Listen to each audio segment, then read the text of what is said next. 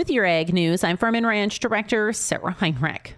USDA is once again accepting applications for continuous conservation reserve programs.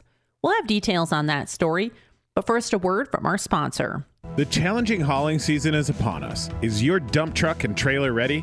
Horn Plastics has you covered with the Super Slide truck bed liners. Super Slide liners are designed for all conditions. They'll preserve your truck bed and help you haul more, making you more money. Get up to 50% off selected materials with their limited time promotion. Schedule your professional installation now and let it slide with the Super Slide liners from Horn Plastics.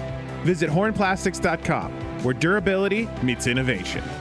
USDA is accepting applications for continuous conservation reserve programs. USDA Farm Service Agency Administrator Zach Ducheneaux explains one way the continuous conservation reserve sign-up process differs from that of the general CRP.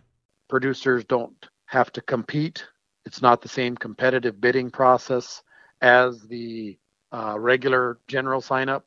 As long as we are within our statutory acre limitations and there's available funding, producers can come in there, and if they rank high enough against those resource concerns, their land can be enrolled. Ducheneaux says that continuous conservation program applications will be considered for approval in a different way this year.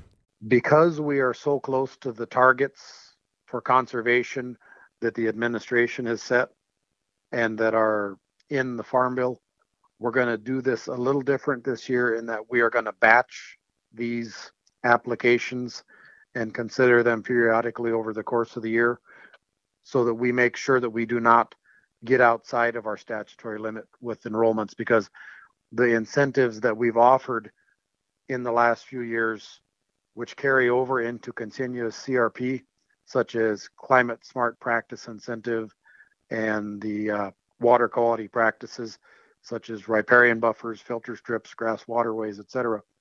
Those carry on. Have made these programs so popular, we don't want to get outside of our statutory authority on these. Once again, that is FSA Administrator Zach Ducheneaux. With your Ag News, I'm Farm and Ranch Director Sarah Heinrich for the Growing Harvest Ag Network.